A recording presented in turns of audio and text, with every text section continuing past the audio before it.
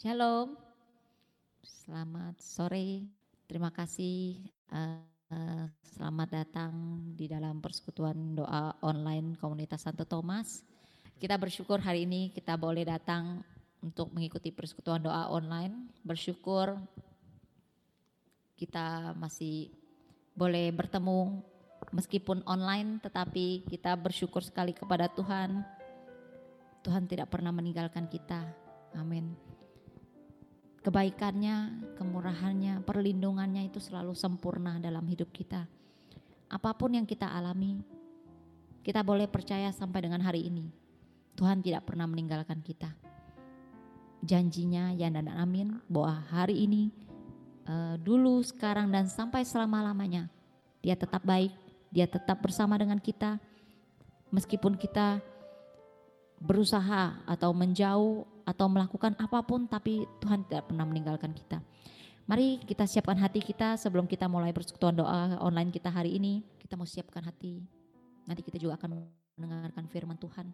Mari kita ingat lagi setiap kebaikan Tuhan dalam hidup kita. Sampai dengan hari ini kita masih boleh, meskipun di rumah kita sudah bisa bernafas dengan bebas. Kita yang sering aktivitas di luar, kita harus menggunakan masker dan itu sangat merepotkan sekali karena itu sangat sulit untuk bernafas.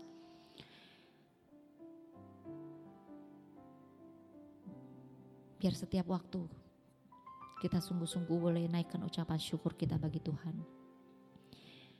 Mari kita buat tanda kemenangan yang diberikan kepada kita dalam nama Bapa dan Putra dan Roh Kudus. Amin. Bapa kami yang kami sembah di dalam nama Tuhan kami Yesus Kristus. Terima kasih Allah Roh Kudus yang selalu menyertai kami, yang selalu bersama dengan kami.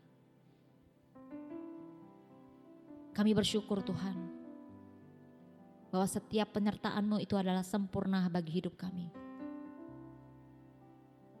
Meskipun kami belum sempurna Tuhan, kami belajar, kami berjuang untuk kami boleh hidup kudus, semakin kudus lagi Tuhan di hadapan-Mu.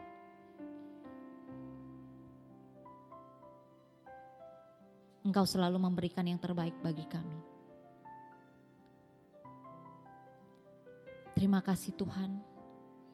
Biar sama-sama kita mau naikkan ucapan syukur ini. Bahwa Engkau sangat baik bagi kami Tuhan. Engkau sangat baik bagi kami. Kasih-Mu selalu sama Tuhan.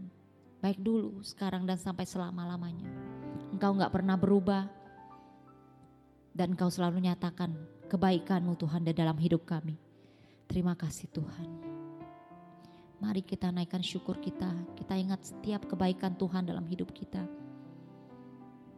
Di saat kondisi ekonomi yang sulit. Mungkin keadaan di luar daripada rumah kita. Atau mungkin hati kita. Ataupun di dalam hati kita sendiri. Ada kegundahan, ada ketakutan, ada kekhawatiran. Tapi Tuhan bilang jangan khawatir, jangan takut. Karena Dia yang selalu bersama dengan kita.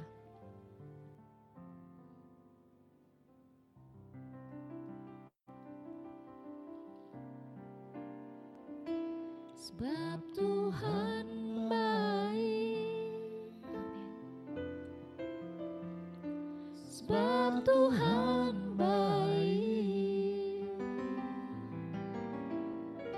Sebab Tuhan baik, anugerahnya kekal selamanya.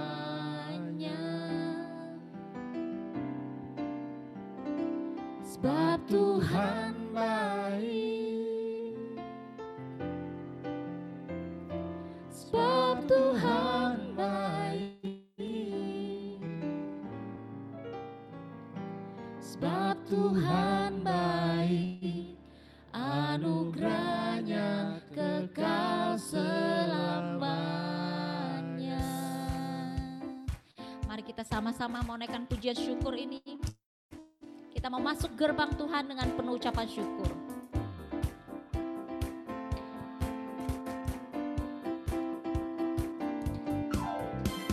Masuk gerbangnya bersyukur dengan penuh pujian, bersuka di hadiratnya, nyanyi besarkan agung namanya. Puji dia tiuplah sangkakala, musik dan tarian.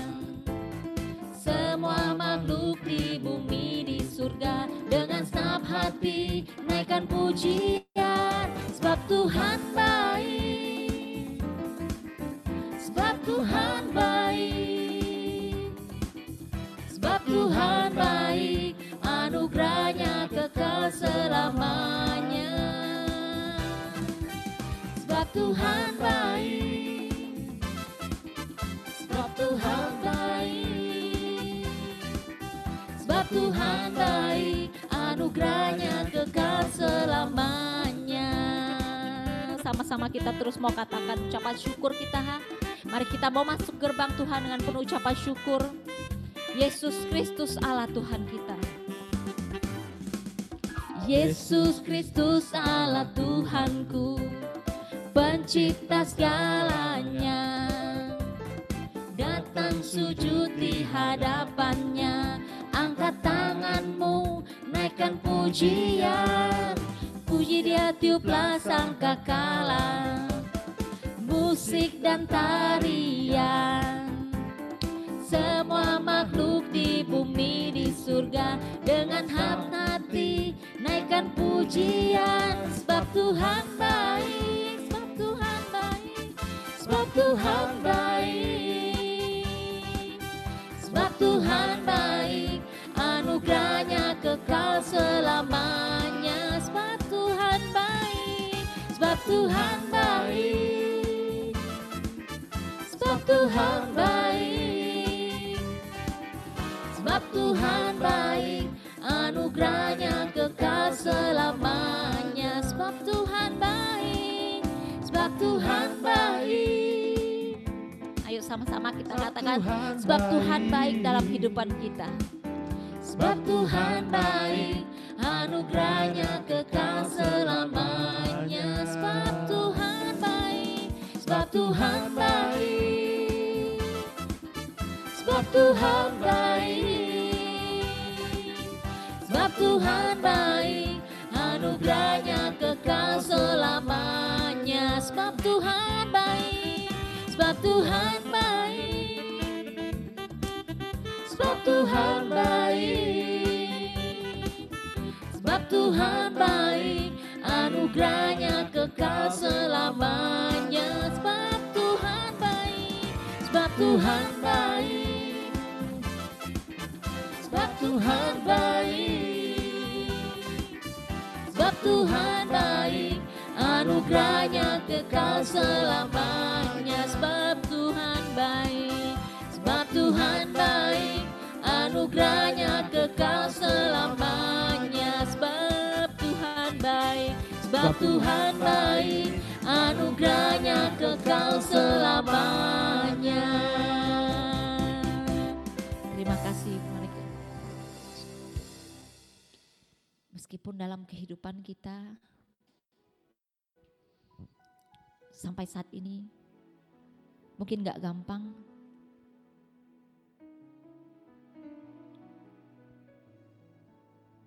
firman Tuhan juga katakan bahwa kita gak akan terus untuk hidup enak dan enak saja. Tetapi jika kita boleh melekat kepada firman Tuhan, kita percaya apa yang boleh kita alami sampai dengan hari ini, semuanya boleh Tuhan izinkan. Itu untuk mendatangkan kebaikan bagi kita.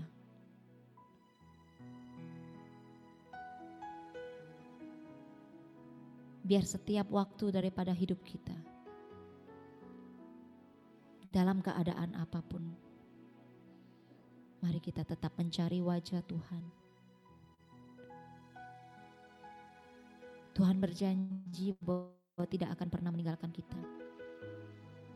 Seperti anak yang hilang, saat dia pulang, dia bertobat, dia kembali datang kepada Bapa. Bapa dengan tangan terbuka menerimanya kembali. Jika dalam kehidupan kita ada segala dosa dan kekhawatiran, ketakutan, dalam segala kelemahan kita, perjuangan kita, jangan takut datang kepada Tuhan. Dia senantiasa ada. Dia tidak pernah jauh dari kita.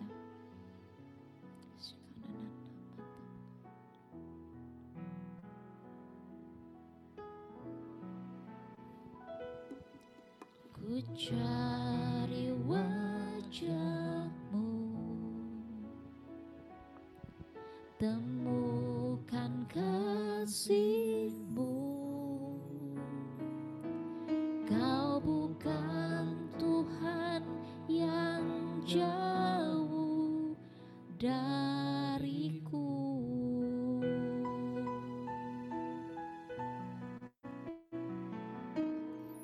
Ku panggil nama-Mu, ku dengar jawab-Mu. Kau Tuhan yang selalu dengar seruan hatiku.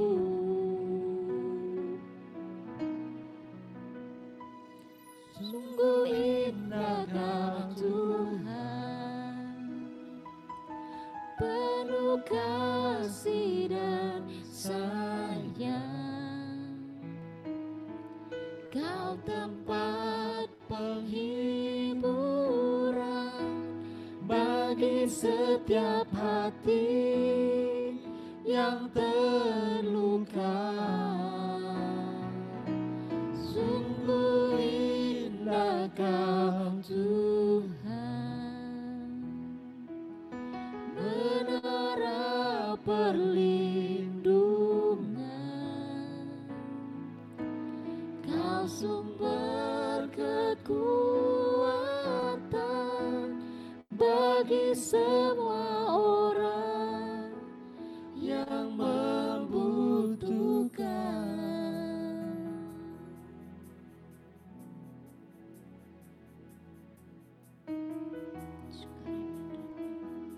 Kami cari wajah-Mu Tuhan, dan kami akan temukan kasih-Mu. Kemanakah kami dapat pergi menjauhi Roh-Mu yang kudus? Engkau ada dimanapun kami ada. Kau bukan Tuhan yang jauh dariku. Ku panggil nama-Mu Tuhan, ku panggil nama-Mu, ku dengar jawab-Mu. Ku dengar jawab-Mu. Kau Tuhan yang selalu dengar seruan hatiku.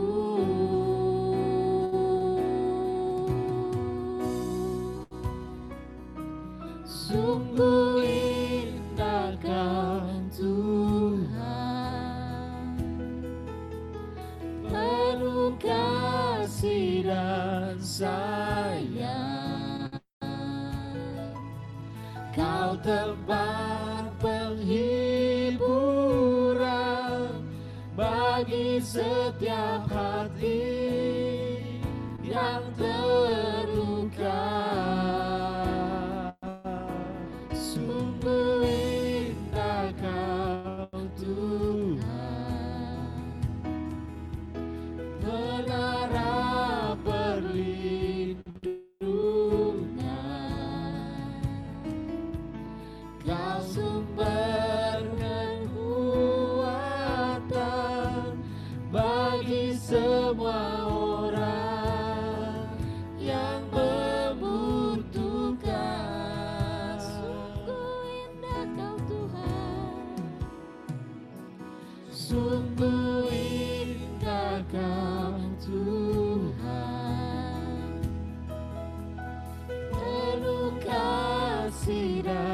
sayang,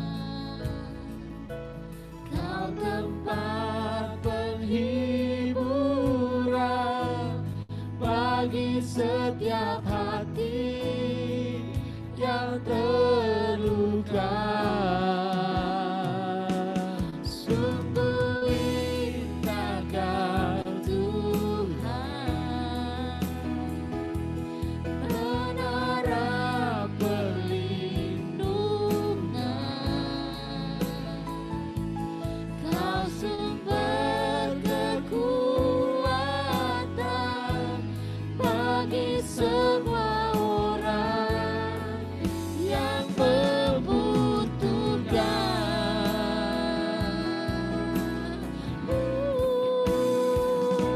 Sungguh indah Kau Tuhan,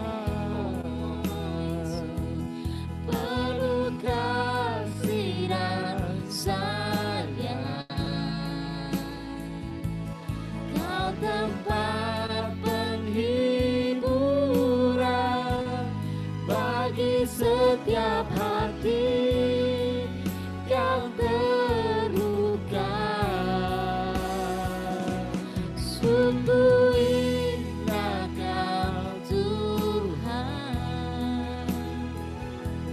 menara perlindungan,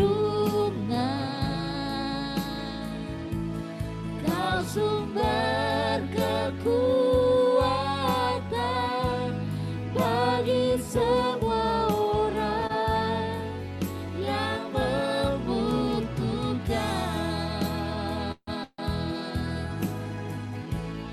Sumber kekuatan, Kau sumber kekuatan, sumber kekuatan, Kau sumber kekuatan, sumber kekuatan bagi semua orang yang membutuhkan.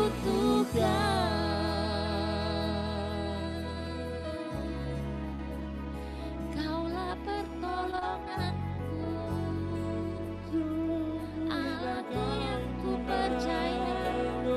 Hanya Kau Tuhan, hanya Kau Tuhan, kekuatanku, perlindunganku. Ku tak perlu takut, ku tak perlu khawatir. Rancangan-Mu adalah indah bagi masa depanku. Ku bersyukur bagi-Mu, Allah yang hidup. Terima kasih Tuhan, Kaulah sumber kekuatanku, Kau selalu bersamaku. Asalkan ku percaya padamu, percaya padamu, percaya akan kasih-Mu Tuhan.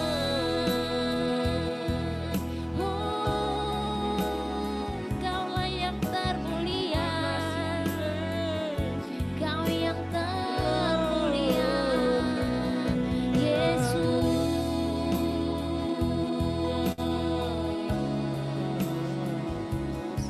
Kau katakan pada kami, percaya saja, percaya,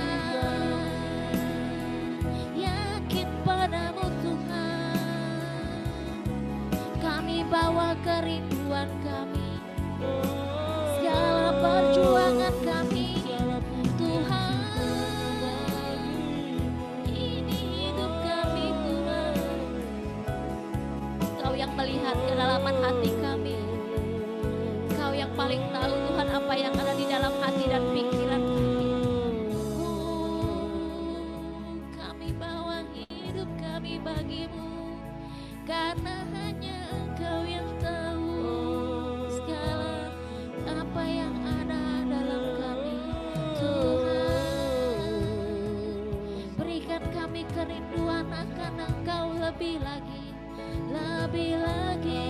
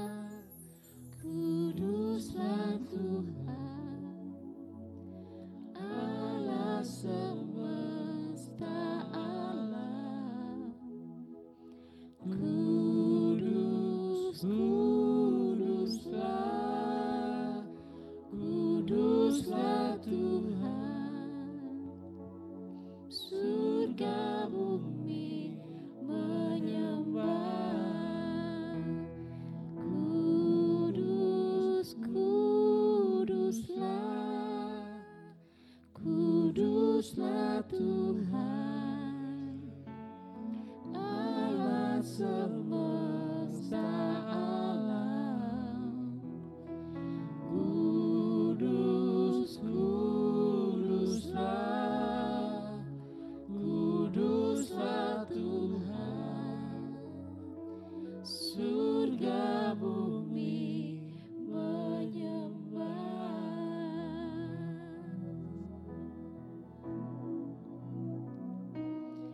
Ku datang Tuhan dalam hadirat-Mu,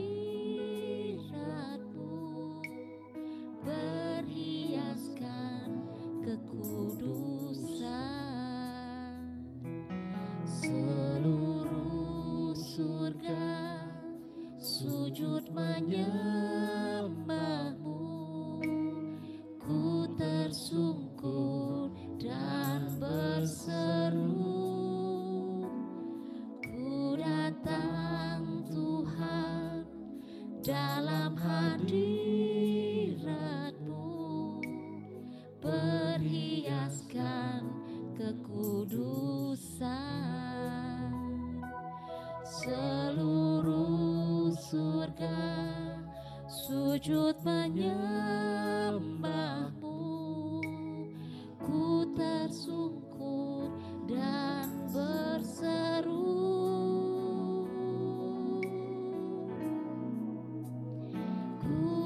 Kudus, kuduslah, kuduslah Tuhan, Allah semesta alam. Kudus, kuduslah, kuduslah Tuhan. Surga bumi menyembah. Kudus, kuduslah, kuduslah Tuhan, Allah semesta alam. Kudus, kuduslah, kuduslah Tuhan. Surga bumi menyembah. Kudus, kuduslah, kuduslah Tuhan, Allah semesta alam. Kudus, kuduslah,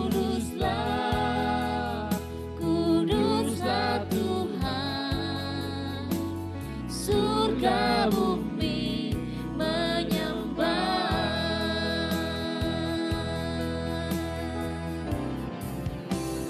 Kudus, kuduslah, kuduslah Tuhan, Allah semesta alam.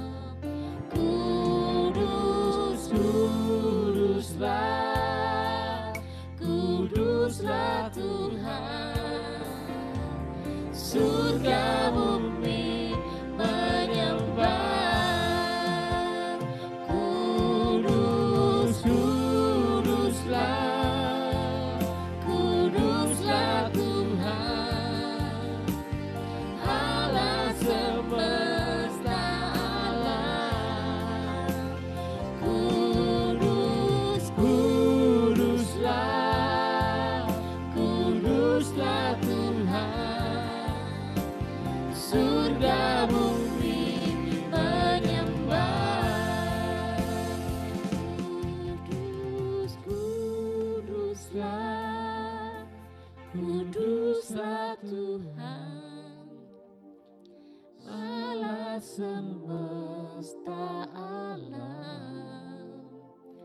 Kudus, kuduslah, kuduslah Tuhan.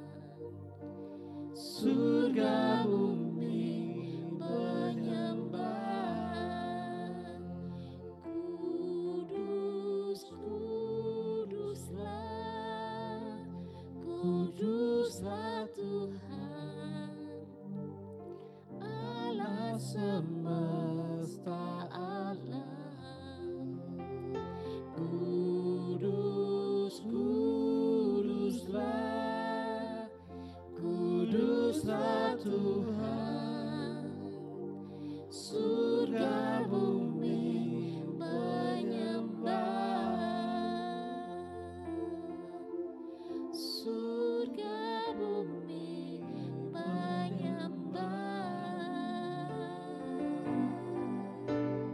surga bumi menyembah.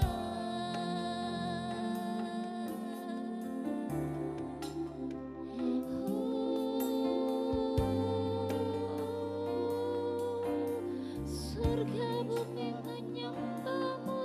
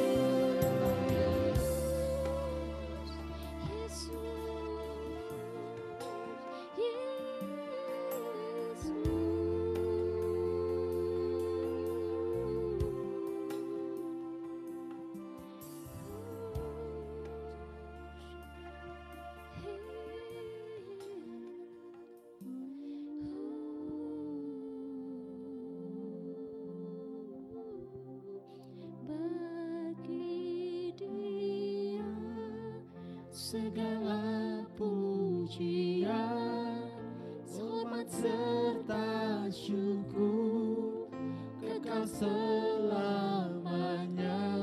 bagi Dia. Segala pujian, hormat serta syukur selama-lamanya bagi Dia. Segala pujian, hormat serta syukur kekal selamanya bagi Dia. Segala pujian, hormat serta syukur selama-lamanya bagi Dia. Bagi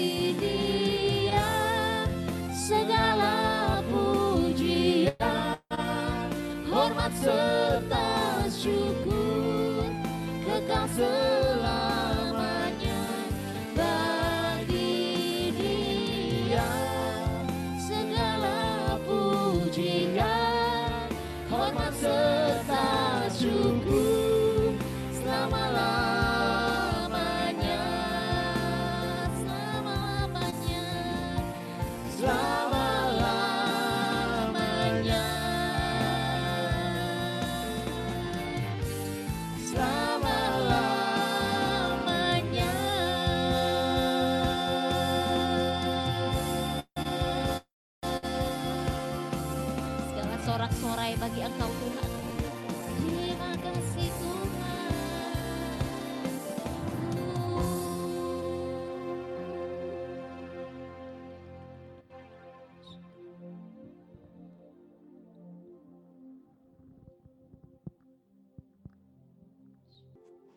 Atas nama Bapa dan Putra dan Roh Kudus, amin. Selamat sore Bapa ada di surga, Bapa yang aku sembah, yang aku puja, Engkaulah benteng, pertahanan, perisai kehidupanku. Di dalam Engkau Tuhan, boleh ada kebenaran, ada kekuatan, boleh ada pengharapan, ada perlindungan daripada Engkau Tuhan. Tidak ada yang bisa menyentuh kami. Satu helai rambut pun tidak akan rontok, tidak di luar izin-Mu Bapa. Kami sungguh berdoa Tuhan, biar persekutuan doa sore ini, biar Tuhan mengurapi kami semua Tuhan, tutup bungkus kami semua dengan kuasa darah-Mu Tuhan. Kami sungguh butuh firman-Mu Tuhan. Firman-Mu adalah harta bagi kami Tuhan daripada Engkau. Warisan daripada Engkau Tuhan buat kami. Ketika kami mengerti kebenaran Engkau Tuhan, kami seperti menemukan mutiara Tuhan. Kami dengan bersukacita dan bersorak-sorai, kami boleh mengenal Allah kami siapa Tuhan. Biar dalam firman-Mu itu Tuhan, hidup kami boleh berkenan di hadapan-Mu Tuhan. Tuhan, aku adalah keledai-Mu Tuhan. Kalau Tuhan tidak pakai aku tidak tahu Tuhan kemana aku harus berjalan. Apa arti hidupku? Dari kubangan mana Engkau angkat Tuhan. Tapi karena kebaikan Engkau Tuhan, Engkau mau pakai aku. Tuhan, biar setiap dari Engkau, oleh Engkau, untuk Engkau, segala kemuliaan sekarang dan selama-lamanya Tuhan. Tolong kami Tuhan, firman ini mengubah hidup kami. Sehingga ketika kami datang berjumpa dengan Engkau Tuhan, satu hal yang Engkau ucapkan, berkenan kepada kami Tuhan. Terima kasih Tuhan, biar kami mau mendengarkan firman Engkau, dan firman ini juga boleh terpatri dalam hidupku Tuhan, dan hidup kami semua Tuhan. Menolong kami, menuntun kami, menjaga hidup kami. Hanya di dalam satu nama Yesus Kristus Tuhan dan pengantara kami. Demi Yesus Kristus Tuhan dan pengantara kami, haleluya, amin. Atas nama Bapa, Putra, Roh Kudus, amin. Selamat sore semuanya. Saya bahasan yang hari ini adalah pengajaran tentang topiknya Kiss Your Feet. Ini kebenaran firman ini sangat-sangat mengubah hidup saya, menuntun hidup saya, menolong hidup saya, memberikan saya kekuatan. Jadi saya mau sharing, saya mau bagikan bagaimana firman ini begitu hidup di dalam diri saya. Saya suka sekali dengan cerita-cerita tokoh-tokoh Alkitab. Karena dari tokoh Alkitab itu saya merasa saya punya teladan yang hidup, yang bisa saya contoh. Bagaimana perjuangan dia, pergumulan hidupnya yang lebih berat dibanding saya, atau bagaimana penantiannya, bagaimana perjumpaannya dengan Yesus. Itu sungguh-sungguh menolong pergumulan hidup saya. Kebenaran yang pertama atau tokoh Alkitab yang pertama yaitu kita mau bahas mengenai Maria dan Marta. Kita bisa buka di Yohanes 11. Yohanes 11.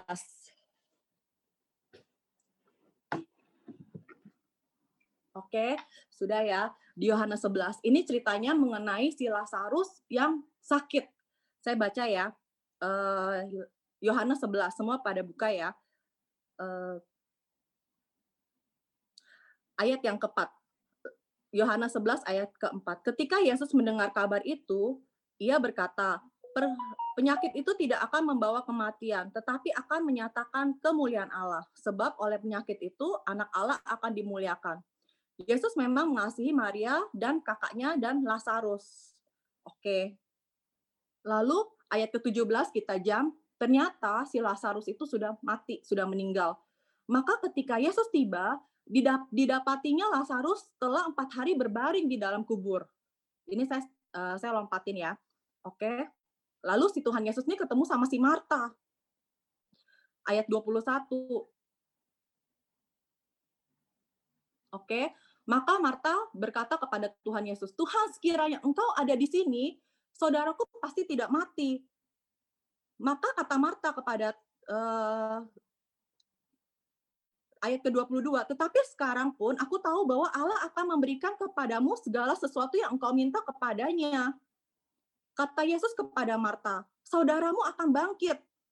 Lalu Marta berkata lagi di ayat 24. Kata Marta kepadanya, aku tahu bahwa ia akan bangkit pada waktu orang-orang bangkit pada akhir zaman. Lalu ayat ke-25 jawab Yesus, "Akulah kebangkitan dan hidup. Barang siapa percaya kepadaku, ia akan hidup walaupun ia sudah mati." Nah, yang saya sangat terkesan, tadi kita bacakan ya, ayat 21-nya dia bilang ini, "Tuhan, sekiranya Engkau ada di sini, saudaraku pasti tidak mati." Si Marta udah bilang gini, "Tuhan, sekiranya Engkau ada di sini, saudaraku tidak mati." Lalu kita jump ke ayat 32. Setibanya Maria di tempat Yesus berada dan melihat dia, tersungkurlah ia di depan kakinya dan berkata kepadanya, "Tuhan, sekiranya Engkau ada di sini, saudaraku pasti tidak mati." Ayat ke-33, ketika Yesus melihat Maria menangis dan juga orang-orang Yahudi datang bersama dia, maka masgullah hatinya. Ia sangat terharu dan berkata, "Di manakah dia kamu baringkan?" Jawab mereka, "Tuhan, marilah dan lihatlah." Maka menangislah Yesus. Ayat 36, kata orang-orang Yahudi, "Lihatlah betapa kasihnya kepadanya." Saya sungguh terkesan dengan keluarga Maria, Marta, dan Lazarus. Di ayat 5 dikatakan begini, Yesus memang mengasihi Maria, kakaknya, dan Lazarus. Jadi Maria, Marta, dan Lazarus ini sungguh dikasihi oleh Tuhan Yesus. Yang saya kagum, ayat 32, setibanya Maria di tempat itu, di tempat Yesus berada dan melihat dia, tersungkurlah ia di depan kaki Tuhan dan berkata, "Tuhan, sekiranya Engkau ada di sini, saudaraku pasti tidak mati." Maria mengatakan, "Tuhan, sekiranya Engkau ada di sini, saudaraku pasti tidak akan mati." Perkataan yang Maria katakan itu sama persis dengan apa yang Marta katakan di ayat 21. "Tuhan, sekiranya Engkau ada di sini, saudaraku pasti tidak akan mati." Yang ayat ke-21 si Marta juga berkata begitu. Yang saya cukup kagum adalah respon Tuhan Yesus. Mengapa respon Tuhan Yesus begitu berbeda antara Maria dan Marta? Padahal kedua wanita ini mengatakan hal yang sama. "Tuhan, sekiranya Engkau ada di sini, saudaraku pasti tidak akan mati." Maria, Marta, dan Lazarus adalah satu keluarga yang sangat dikasihi Tuhan Yesus. Ketiga-tiganya dikasihi Tuhan Yesus. Kedua-duanya mengatakan hal yang sama. Tapi yang saya sangat berkesan adalah respon Tuhan Yesus. Ketika Tuhan Yesus melihat Maria, ayat 33, dia berkatakan gini. Ketika Yesus melihat Maria menangis dan juga orang Yahudi datang bersama-sama dia, maka masgullah hatinya. Ia sangat terharu dan berkata, "Di manakah dia kamu baringkan?" Jawab mereka, "Tuhan, marilah dan lihatlah." Maka menangislah Yesus. Saya sangat terpukau dengan respon Tuhan Yesus. Kenapa waktu Tuhan Yesus melihat Maria, dia bisa masgul hatinya, sehingga ia terharu dan menangis. Arti kata masgul adalah perasaan yang begitu dalam, berantakan, galau, gejolak, kesel, terharu, menangis, nggak tega. Itu rasanya masgul gitu ya. Apa yang membuat Tuhan Yesus masgul? Ia menangis dan ia langsung bertindak untuk membangkitkan si Lazarus. Poinnya adalah satu, yang Maria lakukan adalah di ayat 32 ternyata. Ia tersungkur di depan kakinya dan berkata, "Tuhan, sekiranya Engkau ada di sini, saudaraku pasti tidak mati." Yang Maria lakukan adalah ia tersungkur di bawah kaki Yesus. Dia bersujud, dia menyembah Tuhan Yesus. Dia tunduk di bawah kaki Yesus, dia tersungkur di bawah kakinya sehingga Tuhan bertindak langsung. Nah, berbeda dengan Marta. Marta juga mengatakan doa yang sama. "Tuhan, sekiranya Engkau ada di sini, saudaraku pasti tidak mati." Tapi kalau kita tadi baca, Maria dan Tuhan Yesus malah berdialog teologi gitu ya. Tuhan Yesus mengatakan apa, Maria menjawab. Tuhan Yesus mengatakan apa, Tuhan Yesus jawab. Marta mengatakan apa, Tuhan Yesus jawab. Berbeda dengan apa yang dilakukan Maria. Dia langsung tersungkur di bawah kaki Yesus. Tersungkur ini bukan cuman sikap fisik saja ya. Kalau sikap fisik pasti kita bisa ikuti, cuman tersungkur. Kalau kita misa juga kita bersujud di hadapan Tuhan Yesus. Tersungkur ini atau bersujud di bawah kaki Tuhan Yesus adalah mengenai penyerahan diri. Surrender all to Jesus gitu ya. Arti kata saya tidak mampu Tuhan. Kerendahan hati. Di sini kalau kita lihat wanita Yahudi yang tersungkur di bawah kaki Tuhan Yesus, berarti dia merendahkan dirinya, harga dirinya di bawah kaki Tuhan Yesus. Semua nggak penting, dia cuma punya pengharapan di bawah kaki Tuhan Yesus.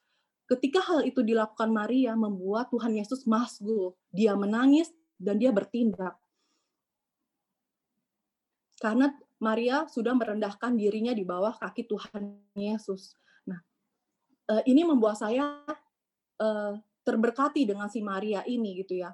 Ada kisah lagi yang menurut saya sangat memberkati gitu ya. Saya banyak cari-cari profil-profil wanita-wanita gitu yang tersungkur di bawah kaki Tuhan Yesus. Kita lihat lagi wanita Sirofenisia yang percaya, yaitu di Matius 15. Kita lihat wanita Sirofenisia. Matius 15 ayat 21 sampai 27. Lalu Yesus pergi dari situ dan menyingkir ke daerah Tirus dan Sidon. Maka datanglah seorang perempuan Kanaan dari daerah itu dan berseru, "Kasihanilah aku, ya Tuhan, anak Daud. Karena anakku perempuan kerasukan setan dan sangat menderita." Tetapi Yesus sama sekali tidak menjawabnya.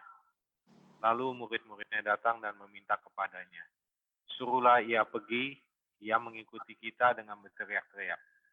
Jawab Yesus, "Aku diutus hanya kepada domba-domba yang hilang dari umat Israel." Tetapi perempuan itu mendekat dan menyembah dia sambil berkata, "Tuhan, tolonglah aku." Tetapi Yesus menjawab, "Tidak patut mengambil roti yang disediakan bagi anak-anak dan melemparkannya kepada anjing." Kata perempuan itu, "Benar Tuhan, namun anjing itu makan remah-remah yang jatuh dari meja tuannya." Oke, kisah ini sangat membuat saya bertanya-tanya gitu ya. Saya bukan kagum sama Tuhan Yesusnya awalnya. Saya sangat kagum dengan wanita Sirofenisia gitu ya. Kalau kita lihat, ini wanita minta kesembuhan dari Tuhan Yesus karena anaknya kerasukan setan gitu ya. Tapi saya melihat bagaimana Tuhan Yesus memberikan respon yang sangat kasar gitu ya. Dia mengatakan roti ini tidak disediakan untuk anjing loh. Dia mengatakan wanita itu layaknya seperti anjing gitu ya. Tapi yang sungguh saya kagum adalah bagaimana wanita ini bisa menjaga emosi dan tidak tersinggung gitu dikatakan anjing. Awalnya saya rasa ini benar-benar kok Tuhan seperti itu ya. Kita lihat dari sisi Tuhan Yesusnya, ternyata saya lihat waktu saya belajar seperti guru saya Pak Elvi, saya cari bahasa aslinya. Ternyata Tuhan itu mengatakan anjing yang Tuhan bilang tidak patut mengambil roti yang disediakan bagi anak-anak dan melemparkannya kepada anjing. Ternyata anjingnya itu bahasa aslinya adalah kunarios. Kunarios artinya anjing kecil, papi. Harusnya bangsa Yahudi tuh merasa bangsa dia tuh paling berkenan di hadapan Allah. Bangsa yang lain tuh seperti anjing. Jadi mereka menganggap atau memanggil bangsa yang lain itu adalah anjing, yaitu kuon, yaitu anjing liar. Ternyata saya baru tahu gitu ya. Tuhan sengaja mengangkat isu ini untuk mematahkan keselamatan itu hanya ada bagi orang Yahudi. Di luar Yahudi tidak ada keselamatan. Tetapi Tuhan mengangkat topik ini agar mereka tahu bahwa keselamatan itu ada untuk semua orang. Nah, Tuhan mengatakan yang saya sangat terharu adalah Tuhan katakan roti ini tidak disediakan untuk kunarios, artinya anjing kecil. Jadi Tuhan mengatakan anjing dengan belas kasihan, anjing kecil adalah belas kasihan. Yang saya sungguh kagum adalah wanita yang Sirofenisia yang percaya ini, dia sangat tidak emosi dan tidak tersinggung. Padahal saya tahu waktu itu adalah Tuhan menguji imannya. Tapi dia tetap teguh dan dia tetap percaya bahwa Tuhan mampu untuk memberikan kesembuhan buat anaknya gitu ya. Yang saya lihat gitu ya, bagaimana Tuhan merespon hal yang baik adalah ketika wanita ini kita lihat, kata perempuan ini, bagaimana perempuan ini bersujud di hadapan Tuhan dan meminta untuk merendahkan diri di hadapan Tuhan bahwa dia butuh kesembuhan untuk anak-anaknya, yaitu dia tersungkur dan bersujud di hadapan Tuhan. Kalau kita lihat, kenapa dia bisa sampai bersujud dan tersungkur di hadapan Tuhan gitu ya, bersujud di hadapan Tuhan. Mungkin orang bisa bilang, dia kepepet. Iya benar, dia kepepet. Tapi yang saya lihat adalah dia all out semua buat Tuhan. Bagaimana dengan kerendahan hati, dia tidak emosi, dia tidak tersinggung di hadapan Tuhan, dia tetap minta pertolongan dari Tuhan kalau dia tidak sanggup untuk mendapatkan kesembuhan kalau bukan dari Tuhan. Bagaimana saya lihat bagaimana kerendahan hati itu menolong dia untuk memperoleh kesembuhan buat anaknya gitu ya. Nah, dari pelajaran dari kedua orang wanita ini, saya melihat bagaimana apa yang Tuhan suka di dalam hidup kita gitu ya. Apa yang berkesan? Apakah harta gitu ya yang Tuhan kesankan gitu ya? Di 1 Korintus 10 ayat 26 Tuhan berkata gitu di firman-Nya, bumi dan seluruh isinya adalah milikku gitu ya. Apakah uang kita, perpuluhan kita, persembahan kita, apakah membuat Tuhan itu berkesan gitu ya? Terus terang saya rada-rada nggak suka gitu ya, kalau misalnya menjadikan Tuhan itu seperti maklar atau broker gitu ya. Misalnya gini, kalau misalnya saya goal bisa dapat project ini, 10% saya akan kasih Tuhan gitu ya. Atau misalnya kalau saya bisa jual ini, nanti Tuhan saya akan kasih 10% loh ya. Saya menganggap itu tuh benar-benar penghinaan buat Tuhan gitu ya. Karena menganggap Tuhan itu seperti broker, seperti fund manager yang bisa melipat gandakan harta kita gitu ya. Tapi yang apa yang Tuhan suka gitu ya dari kedua wanita ini, Maria dan wanita Sirofenisia adalah mereka tersungkur, mereka bersujud dan mencium kaki Tuhan. Itu menandakan adalah kerendahan hati, ketidaksanggupan, meminta pertolongan semua dari Tuhan, mengeluarkan semua yang dia punya, tidak ada yang dia punya selain Tuhan. Tuhan adalah kita punya treasure semuanya. Itu adalah benar-benar apa yang dilakukan oleh kedua wanita ini gitu ya. Nah, Tuhan tidak interest akan harta kita, atas karir kita atau semuanya. Yang Tuhan interest adalah, yang Tuhan inginkan adalah hati yang benar daripada kita gitu ya. Nah, kita bisa lihat lagi perempuan pendarahan 12 tahun. Ini ada satu sosok lagi perempuan pendarahan 12 tahun. Kita bisa buka di Markus 5 ayat 25 sampai 34. Markus 5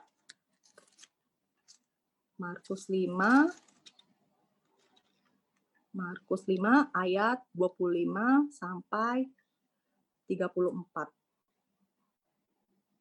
Oke. Saya bacain ya, Markus 5 ayat 25 sampai 34. Oke. Ada di situ seorang perempuan yang sudah 12 tahun lamanya menderita pendarahan. Ia telah berulang-ulang diobati oleh berbagai tabib, sehingga telah dihabiskannya semua yang ada padanya. Namun sama sekali tidak ada faedahnya, malah sebaliknya, keadaannya makin memburuk. Dia sudah mendengar berita-berita tentang Yesus, maka di tengah-tengah orang banyak itu ia mendekati Yesus dari belakang dan menjamah jubahnya. Sebab katanya, asal kujamah saja jubahnya, aku akan sembuh. Seketika itu juga berhentilah pendarahannya dan ia merasa bahwa badannya sudah sembuh dari penyakitnya. Oke, wanita pendarahan 12 tahun. Saya coba browsing gitu ya di internet gitu ya. Ada satu kitab namanya kitab Yahudi gitu ya, orang Yahudi. Ternyata wanita 12 tahun pendarahan ini sejarahnya tuh dia sebenarnya punya anak gitu ya. Ini kemungkinan ya, karena di kitab orang Yahudi gitu ya. Saya baca gitu ya, saya lihat. Oke. Jadi kalau misalnya kita tahu gitu ya, misalnya pendarahan ini karena dia melahirkan, lalu 12 tahun dia mengalami pendarahan terus-menerus. Kita sendiri yang wanita kalau kita lagi haid rasanya juga lemes kan. Apalagi dia 12 tahun dia pendarahan terus-menerus ya. Nah, waktu saat melahirkan dia harus pendarahan. Dan kalau kita lihat di kitab Imamat, orang yang mengalami pendarahan itu harus disingkirkan. Jadi tidak boleh disatukan dengan masyarakat umum karena mereka najis. Kita sebagai ibu kita tahu namanya kita baru melahirkan, kita pendarahan, dan 12 tahun kita tidak berjumpa dengan anak kita, rasanya seperti apa gitu ya. Nah, 12 tahun itu bukanlah waktu yang singkat gitu ya, waktu yang lama gitu ya. Dia harus berobat ke tabib, dia kemana-mana, dia cari biar dia tuh bisa sembuh, dia tidak mengalami sentuhan, dia tidak mengalami belayan, dia tidak mengalami kehangatan dari keluarganya, dia benar-benar tersingkir selama 12 tahun gitu ya. Saya bingung gitu ya, waktu saya berpikir seperti dia ya, 12 tahun saya tidak ketemu anak saya gitu ya. Mungkin saya juga udah dalam titik-titik krisis di dalam hidup saya, di dalam iman gitu ya.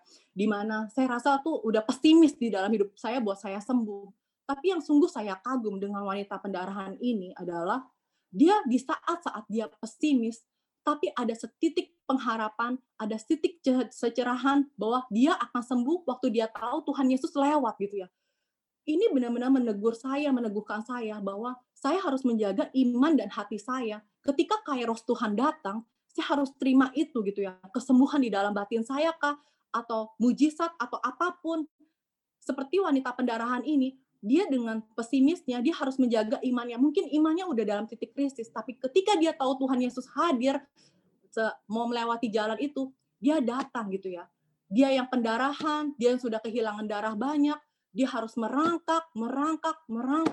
Akhirnya dia dengan semua orang harus berdesak-desakan ketemu Tuhan, tapi dia dengan seluruh kekuatannya, seluruh tenaganya, dia harus bisa menggapai Tuhan Yesus. Dia punya iman kalau dia jamah Tuhan Yesus, jubahnya pun dia akan sembuh.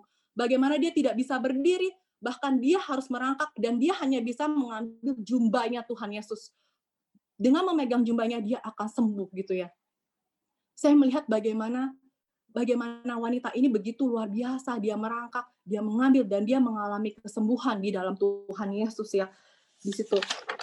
Karena dia sudah berobat kemana-mana, dia tidak mampu berjalan, dia hanya bisa merangkak. Ketika dia bisa menyentuh Tuhan Yesus pertama kali dalam hidupnya, dia mengalami kesembuhan dan dia excited di dalam hidupnya karena dia bisa bertemu dengan anaknya. Saya cuma bisa berpikir gitu ya, saya sungguh terharu gitu ya dengan kisah ini. Only one touch, only one kiss, only one kiss his feet gitu ya, change her world gitu ya, her life gitu ya. Dengan satu sentuhan, dengan satu ciuman, dengan satu sujudan mengubah hidupnya seumur hidupnya, memberikan dia pengharapan akan kesembuhan dia gitu ya. Saya sungguh-sungguh terenyuh dengan kisah ini, wanita yang pendarahan 12 tahun ini.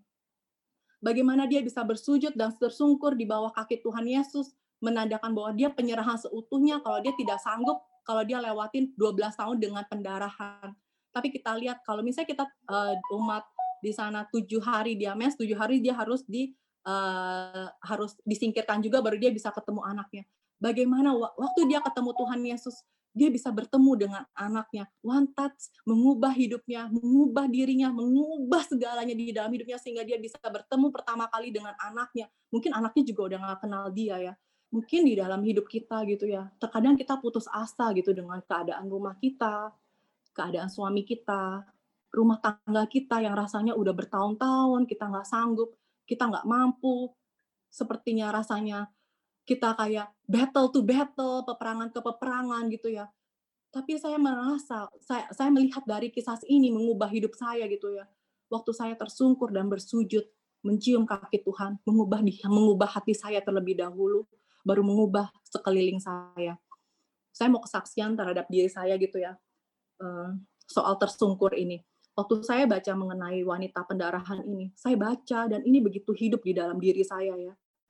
Saya begitu terharu gitu ya, bagaimana ini wanita, dia bisa tangkap kairos Tuhan, dan iman dia tetap ada, pengharapan dia. Mungkin di dalam kepesimisan dia tetap bisa berharap sama Tuhan. Beberapa minggu ini, saya tuh tahu gitu ya, penyesatan tuh sekarang ini gencar ke anak-anak gitu ya. Lalu, anak saya tuh sebenarnya belajar online tuh saya lihat juga mereka juga udah bosen gitu ya. Mereka juga boring gitu ya. Mereka butuh bersosialisasi sama teman. Kayak Silio dia pengen ketemu temennya. Saya juga sedih gitu ya ngelihat si Levin. Kalau misalnya ditanya, Levin temennya siapa? Gitu. Dia bilang, best friend saya Aaron. Cuman Aaron dan Ashley saudaranya. Selain itu dia nggak punya arti kata friend. Cuman itu doang gitu ya. Nah, Silio juga begitu gitu. Terus dia tuh ketemu satu mainan namanya Among Us. Waktu dia ketemu satu mainan ini, Silio ini saya lihat tuh dia bisa jadi leader gitu buat teman-temannya. Dia chat semua teman-temannya, ayo kita main Among Us gitu ya. Dia main Among Us. Dan saya lihat dia tuh bahagia banget. Dia bisa pasang strategi atau segala macam, dia bisa bahagia banget. Terus saya lihat, wah nih anak seneng ya bisa main sama teman-temannya ya. Akhirnya dia bisa kumpul sama teman-temannya gitu ya. Dia senang. Saya juga bisa sambil ngerjain rumah tangga gitu ya, beberes gitu. Saya pikir, oh ya oke nih ya. Terus waktu udah berapa lama saya istirahat, saya duduk gitu ya, saya iseng-iseng, saya pengen tahu nih sebenarnya tuh dia main apa gitu ya, seseru apa gitu ya. Terus saya lihat gitu ya, itu lagi apa gitu ya. Terus ini keren Mami. Jadi tuh kita tuh ada kayaknya ada yang tersangka, terus nanti ada yang bilang, kamu tersangka ya, terus nanti ada yang dibunuh, terus pokoknya ada difitnah, ada apa. Inti dari permainan itu adalah harus memfitnah, kalau dia yang dibunuh itu berarti terfitnah juga, udah dibunuh, difitnah. Dan itu kalau saya lihat, kalau dia sampai dibunuh dan difitnah, itu berarti dia tuh lagi sedih banget, lagi kacau banget hatinya. Dia bisa, aduh kenapa sih ini bisa begini, gitu. Pokoknya bisa marah-marah banget. Jadi emosinya saya lihat bisa bahagia banget, bisa sedih banget gitu. Ini ya teman aku yang nuduh aku gini gitu. Terus saya lihat ini kenapa sih, main kayak apa sih gitu ya. Kok kayaknya seru banget gitu ya. Terus dia bilang, ini cara bunuhnya tuh gini Mami, kepalanya dipelintir lah, terus nanti ditusuk lah. Waduh, ini mainan apaan gitu ya, saya lihat ya. Udah saya bilang, yo jangan main seperti itu. Gak bisa lah Mami, kita tuh udah grup kayak begini. Kita tuh udah suka main. Mami masa begitu sih, kita udah gak sekolah. Terus masa kita main begini aja, kita gak boleh ketemu sama teman-teman. Dia bilang begitu. Wah saya udah pikir nih, kalau saya marahin lagi, sampai mulut saya berbusa, pasti ini cuma berantem doang nih sama ini bocah nih, saya pikir gitu. Pasti cuma sia-sia nih akhirnya. Masa mesti dengan kekerasan? Saya pikir gitu kan. Nggak mungkin nih akhirnya sad ending nih kayak begini. Udah. Terus dia main, udah. Yaudah saya bilang, duh Leo jangan main. Saya cuma bilang baik-baik itu, duh Leo janganlah gitu. Tapi dia tetap main gitu ya, tetap main. Tapi buat hati saya tuh saya sedih gitu ya. Saya seperti ngeliat anak saya tuh seperti ditarik gitu ya. Kayak kita ibu, kita ngeliat anak kita tuh lagi di depan mata kita lagi ditarik pelan-pelan untuk disesatkan. Itu rasanya gimana gitu ya. Kalau kita nggak tahu, kita mungkin udah bisa tutup mata. Tapi ini jelas-jelas di depan muka kita gitu ya. Dia ditarik pelan-pelan. Dan adiknya pun akan ikut-ikutan lihat karena ngeliat kokonya seru kan. Akhirnya dia ikut lihat gitu ya. Terus ya udah, saya lihat tengah malam gitu ya. Berapa waktu saya puasa gitu ya sama Tuhan, terus tengah malam dia tidur, saya tumpang tangan, koko dedenya saya tumpang tangan, saya selalu tumpang tangan gitu ya. Terus karena firman si wanita pendarahan ini gitu ya, begitu hidup di dalam diri saya rasa nggak ada yang mustahil di dalam Tuhan gini. Mungkin saat-saat ini orang kehilangan iman, tapi yang harus saya jaga adalah saya harus punya iman di dalam Tuhan Yesus. Tuhan tahu banyak wanita-wanita yang tadi kita lihat, Maria yang harus tahu saudaranya mati, itu benar-benar hal yang mustahil. Wanita yang anaknya kerasukan setan, itu juga mustahil. Ketiga, wanita yang pendarahan 12 tahun, itu juga mustahil. Buat saya, untuk menarik Leo kembali, itu adalah hal yang mustahil. Karena ini kebahagiaan dia gitu ya.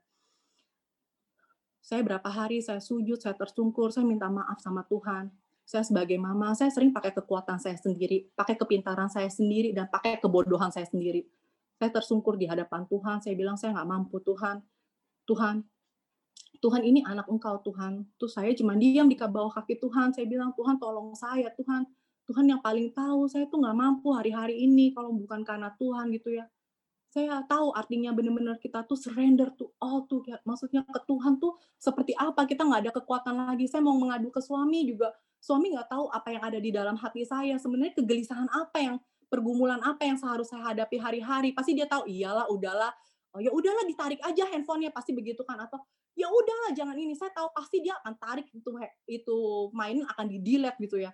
Dan saya tahu kalau anak seperti itu di-delete, dia akan coba cari lubang-lubang yang lain gitu ya. Saya doain. Terus saya teringat sama satu ayat, seperti anak panah di tangan pahlawan, demikian anak-anak muda di tanganku. Itu ayat hidup waktu saya setelah melahirkan Levin gitu ya. Saya tanya Tuhan titipkan saya 2 anak pria, apa saya mampu gitu ya. Lalu besoknya saya buka firman dan tepat ayat itu. Seperti anak-anak panah di tangan pahlawan, demikian anak-anak manusia pada masa mudanya. Tuhan berikan janji gitu di dalam hidup saya. Anak-anak saya seperti anak panah yang akan tepat di sasarannya karena dia berada di tangan pahlawan. Saya klaim janji itu. Tuhan, tolong saya, Tuhan. Bantu saya, Tuhan. Saya nggak mampu. Kisah wanita pendarahan ini begitu hidup di dalam diri saya gitu ya. Dan saya percaya kalau wanita pendarahan itu bisa mendapatkan mujizat, begitu pula dengan saya gitu ya. Saya berdoa, saya minta maaf, saya minta tolong Tuhan bantu saya. Beberapa hari saya berdoa. Saya lagi duduk, saya lagi baca Alkitab, lagi dengerin Mami Cun punya firman, udah selesai, terus saya masak gitu ya. Tiba-tiba dia bilang gini, Mami, delete aja deh tuh, Among Us deh. Gak penting banget tuh mainan. Loh kenapa, bukannya seru? Gak usah Mami, ganti aja permainan yang lain. Terus, wah, saya bilang, saya sampai melongo. Hah? Secepat itu jawaban saya. Justru bukan karena Tuhan yang tidak siap untuk menolong kita. Terkadang kita tidak siap untuk terima pertolongan secepat itu dari Tuhan. Nah, lalu saya bilang, dengan mata berkaca-kaca, saya sampai bilang, gila mujizat banget. Ini anak bisa tiba-tiba. Dia yang kasih pendapat buat di-delete aja itu. Di-delete aja Mami, di-delete aja. kita nggak boleh main kayak gitu. Itu udah nggak penting lagi. Terus kamu gimana sama main sama teman-teman? Nggak usah. Kita percaya aja nanti Leo bakal ketemu teman-teman di sekolah. Saya langsung bilang, gila, ini kalau bukan roh Tuhan yang ikat roh dia, itu bukan kerjaan siapa-siapa lagi. Itu benar-benar mujizat dari Tuhan buat ibu-ibu yang bergumul sama anaknya. Terima kasih Tuhan Yesus. Terima kasih Tuhan Yesus. Saya jadi belajar gitu ya. Waktu saya ada problem gitu sama anak, saya serahin sama Tuhan, Tuhan tolong saya. Tuhan nggak tanggung-tanggung, dia tolong saya gitu ya. Karena wanita pendarahan 12 tahun ini membuat saya begitu bangkit iman saya, bahwa Tuhan selalu tolong saya. Nah, yang Tuhan inginkan sebenarnya tuh apa di dalam diri kita? Tuhan tuh ingin hati kita. Saya sangat membekas untuk pelajaran Citanti di Komsel wanita kemarin. Itu berhari-hari saya pikirin gitu ya. Yang Tuhan mau dari kita adalah belajarlah daripadaku lemah lembut dan rendah hati. Kita buka di Matius 11 ayat 29. Matius 11 ayat 29. Ini ayat hafalan ya, bagus ya. Nah, ini begini, membekas di dalam hati saya, menorehkan hati saya. Jadi goal di dalam saya sebenarnya pergumulan hidup saya adalah pikulah kuk yang kupasang dan belajarlah kepadaku karena aku lemah lembut dan rendah hati dan jiwamu akan mendapat ketenangan. Di dalam setiap pergumulan hidup kita, yang Tuhan mau adalah kita itu lemah lembut dan rendah hati loh. Jadi apa yang kita terjadi di dalam hidup kita, kalau kita mau cepat lulus, cepat lolos, mau kita cepat-cepat berhasil, adalah kita harus cepat-cepat lemah lembut dan rendah hati gitu ya. Untuk kita mendapat ketenangan di dalam jiwa kita.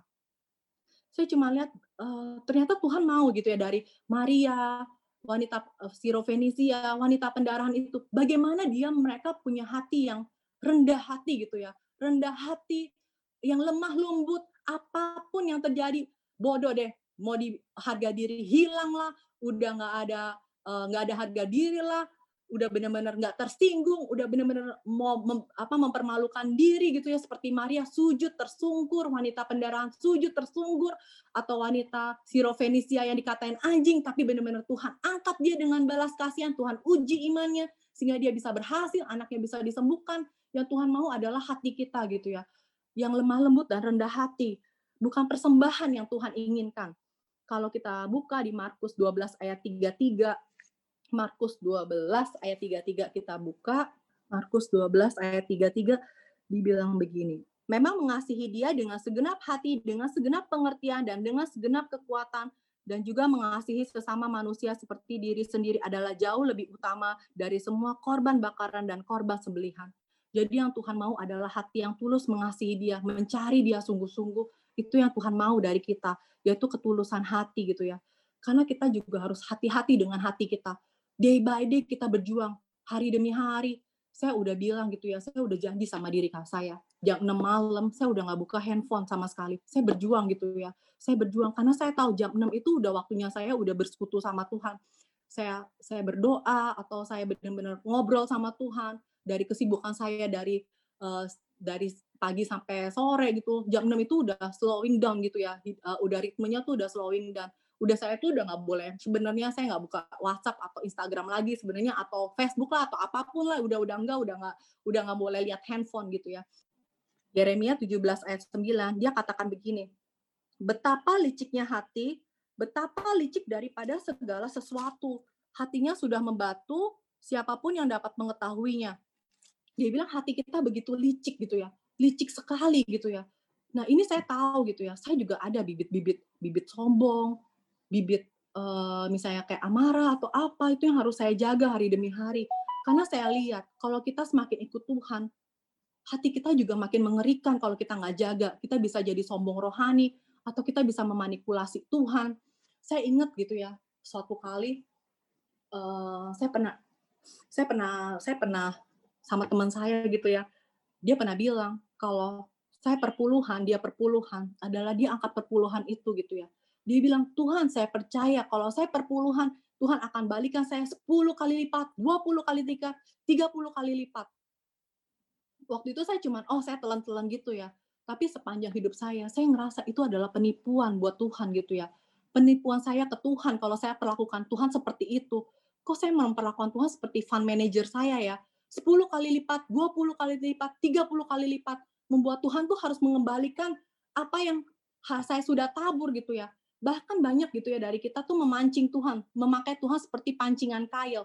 Jadi kita pancing dulu biar kita dapat berkat yang lebih besar. Dan itu hati kita benar-benar mengerikan gitu ya. Karena kita udah ikut Tuhan dan tahu firman Tuhan gitu ya. Nah, itu kita mesti hati-hati banget gitu. Karena kalau kita di dalam Tuhan, kita juga bisa sombong rohani kan. Nah, itu mengenai hati yang licik gitu ya. Yang pertama, Tuhan mau kita rendah hati dan lemah lembut. Yang kedua adalah tidak penutup tipuan kepada Tuhan. Yang ketiga adalah pertobatan. Oh iya, yang soal perpuluhan itu ya. Orang suka pikir mata ganti mata, tangan ganti mata, tangan ganti tangan, uang ganti uang gitu ya. Jadi kalau kita sudah perpuluhan, kita percaya Tuhan akan balikan 10-20 kali lipat.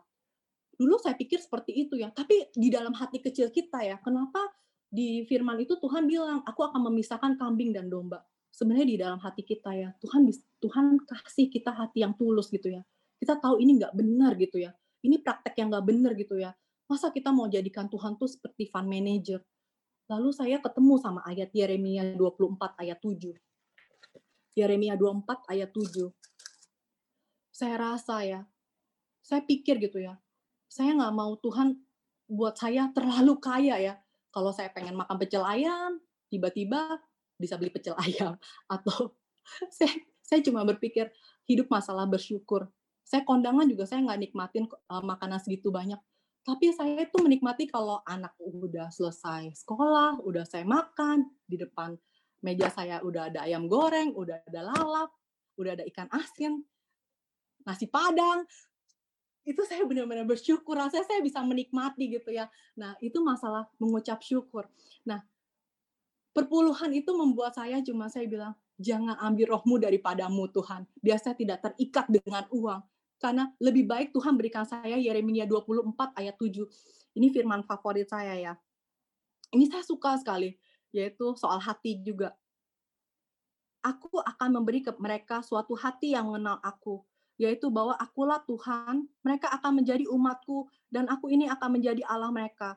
Sebab mereka akan bertobat kepadaku dengan segenap hati. Saya ulang lagi ya, Yeremia 24 ayat 7. Aku akan memberi mereka suatu hati untuk mengenal aku, yaitu bahwa akulah Tuhan, bahwa mereka akan menjadi umatku, dan aku ini akan menjadi Allah mereka. Sebab mereka akan bertobat kepadaku dengan segenap hati. Ya Tuhan, saya butuh ini Tuhan. Saya butuh hatimu Tuhan, buat saya bisa mengenal Engkau dengan sungguh. Saya mohon padamu, jangan ambil rohmu daripada Engkau, daripada aku Tuhan. Begitu kan doanya si Daud kan. Lebih baik adalah kita pengenalan akan Tuhan yang benar gitu ya. Yeremia 24 ayat 7. Jadi tidak semua hal diukur dengan uang gitu ya. Pengenalan yang benar akan Tuhan, punya hati yang benar, itu udah harta yang Tuhan lipat gandakan sebenarnya buat hidup kita. Nah, kalau tadi kita bahas mengenai wanita-wanita, saya juga heran ya, kenapa di Alkitab itu banyak ngomongin soal wanita.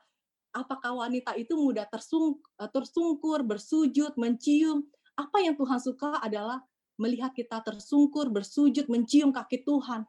Saya bertanya-tanya, kok pria enggak ya Tuhan ya?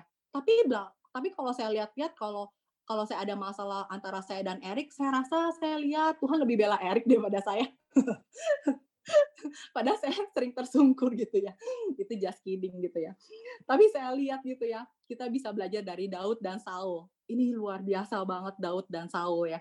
Daud ya. Oke. Di Yeskiel 37, saya tuh heran gitu ya.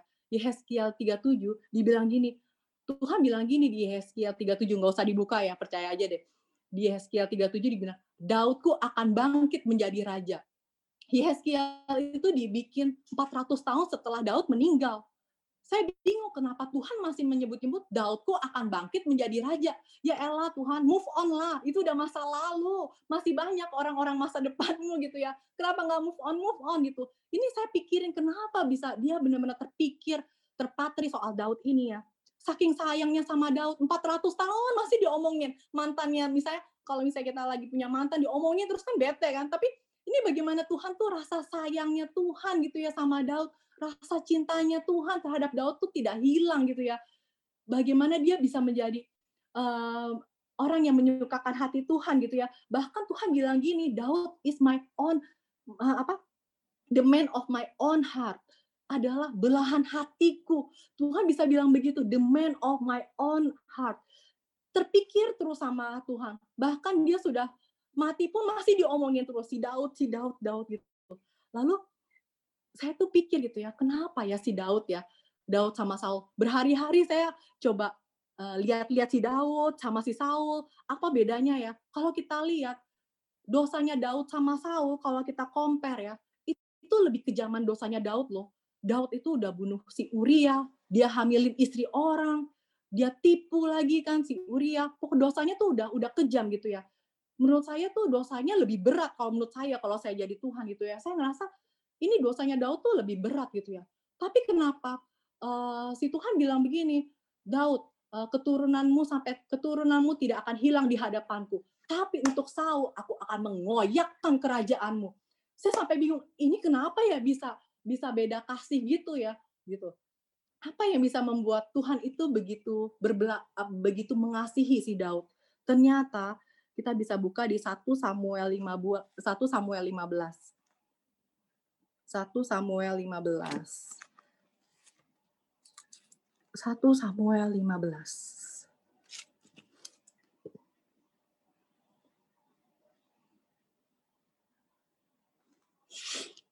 Jadi saya cerita dulu aja ya biar mempersingkat waktu. Jadi 1 Samuel. Jadi ceritanya gini, si Saul tuh disuruh membunuh bangsa Amalek gitu ya.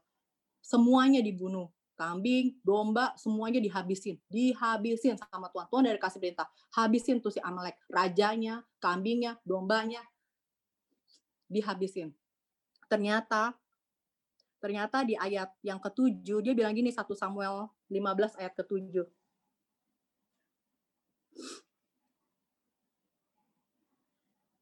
1 Samuel 15 ayat ke-7. Lalu Saul memukul kala orang Amalek mulai dari Hawila sampai ke Syur yang di sebelah timur Mesir. Agag, raja orang Amalek, ditangkapnya hidup-hidup. Tetapi segenap rakyatnya ditumpaskan dengan mata pedang. Tetapi Saul dan rakyat itu menyelamatkan Agag dan kambing domba dan lembu-lembu yang terbaik, tambun pula anak domba segala yang berharga. Tidak mau mereka menumpaskan semuanya. Jadi si Saul ini tidak taatnya cuma karena dia tidak membunuh si Agagnya ini. Ternyata kenapa Tuhan suruh membunuh semua orang Amalek beserta kambing dombanya? Amalek itu adalah suku pertama di luar Yahudi yang sangat jahat. Jadi Tuhan mau mereka tuh semua dibunuh gitu ya. Tapi sama si Saul enggak. Dia pilih rajanya diambil, kambing dombanya, rakyat-rakyatnya, kambing dombanya sama orang Israel diambilin yang bagus-bagus, yang subur-subur, yang sehat-sehatnya. Oke, lalu Tuhan menyuruh si Nabi Nabi Samuel untuk datang untuk tegur si Saul ya. Dia bilang gini, 1 Samuel 15 ayat 15, jawab Saul begini.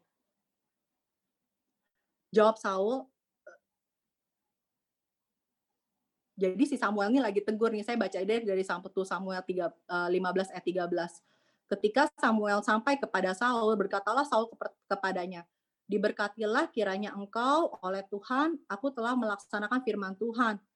Si Saul bilang, aku udah melaksanakan firman Tuhan loh, dia bilang gini. Tetapi kata Samuel, mau tipu-tipu ya. Kalau begitu, apakah bunyi kambing domba yang sampai ke telingaku dan bunyi-bunyi lembu-lembu yang kudengar itu? Jawab Saul, semuanya itu dibawa daripada orang Amalek, sebab rakyat menyelamatkan kambing domba dan lembu-lembu yang terbaik dengan maksud untuk mempersembahkan korban kepadaku. Nah, untuk mempersembahkan korban kepada Tuhan Allahmu. Tetapi selebihnya telah kami tumpas. Saya lihat di ayat yang ke-15, bagaimana Saul tidak mengakui kesalahannya. Dia bilang gini, ini kambing domba diambil loh, diambilnya juga tujuannya baik, yaitu untuk mempersembahkan kepada Tuhan. Tapi kalau kita baca firman, bukan korban bakaran yang Tuhan mau, bukan. Yang Tuhan mau adalah hati yang benar. Nah, di sini si Saul nih bisa bilang, nah kita bisa seperti Saul. Sepertinya kita baik, kita kudus, tapi kita menipu Tuhan di dalam tindakan kita. Dia bilang ini, kambing domba ini aku ambil loh buat persembahan kepada engkau. Nah, yang saya bingung, yang saya cukup terfokus adalah reaksi dari Saul ketika dia ditegur. Beberapa kali dia ditegur. Di ayat ke-21 dia ditegur lagi. Dia masih berdebat terus waktu dia ditegur sama Nabi Samuel. Dia bilang gini, ayat 20-nya ya. Lalu kata Saul kepada Samuel, "Aku memang mendengar suara Tuhan dan mengikuti jalan yang telah disuruh Tuhan kepadaku, dan aku akan membawa Agag raja orang Amalek. Tetapi orang Amalek itu sendiri telah kutumpas. Tetapi," dia bilang pakai tetapi, rakyat mengambil dari jarahan itu kambing domba dan lembu-lembu terbaik dari yang dikuduskan untuk ditumpaskan, untuk mempersembahkan korban bagi Tuhan. Si Saul masih bilang, itu loh tetapi, rakyatnya yang ngambil, tetapi. Lalu si Saul bilang lagi, dia masih berdebat. Iya, saya salah, tetapi, ayat ke-30, dia bilang gini, tetapi kata Saul, aku telah berdosa. Si Saul ini udah mengaku dosa. Ayat ke-30, aku telah berdosa, tetapi tunjukkanlah juga hormatmu kepadaku. Sekarang di depan para tua-tua bangsaku, di depan orang Israel. Kembalilah bersama-sama dengan aku, maka aku akan sujud menyembah kepada Tuhan Allahku. Saya lihat bagaimana Saul itu begitu arogan gitu ya. Itu tidak disuka sama Tuhan gitu ya. Dia begitu arogan gitu ya. Dia bilang, tetapi kamu harus hormati saya, kamu jangan tegur saya seperti itu. Langsung saat itu juga kita lihat di ayat ke-28. Aduh, Samuel bilang gini, Tuhan telah mengoyakkan daripadamu jabatan raja atas Israel pada hari ini dan telah memberikannya kepada orang lain lebih baik daripadamu. Dia udah bilang, si Saul udah bilang, saya berdosa loh, tetapi.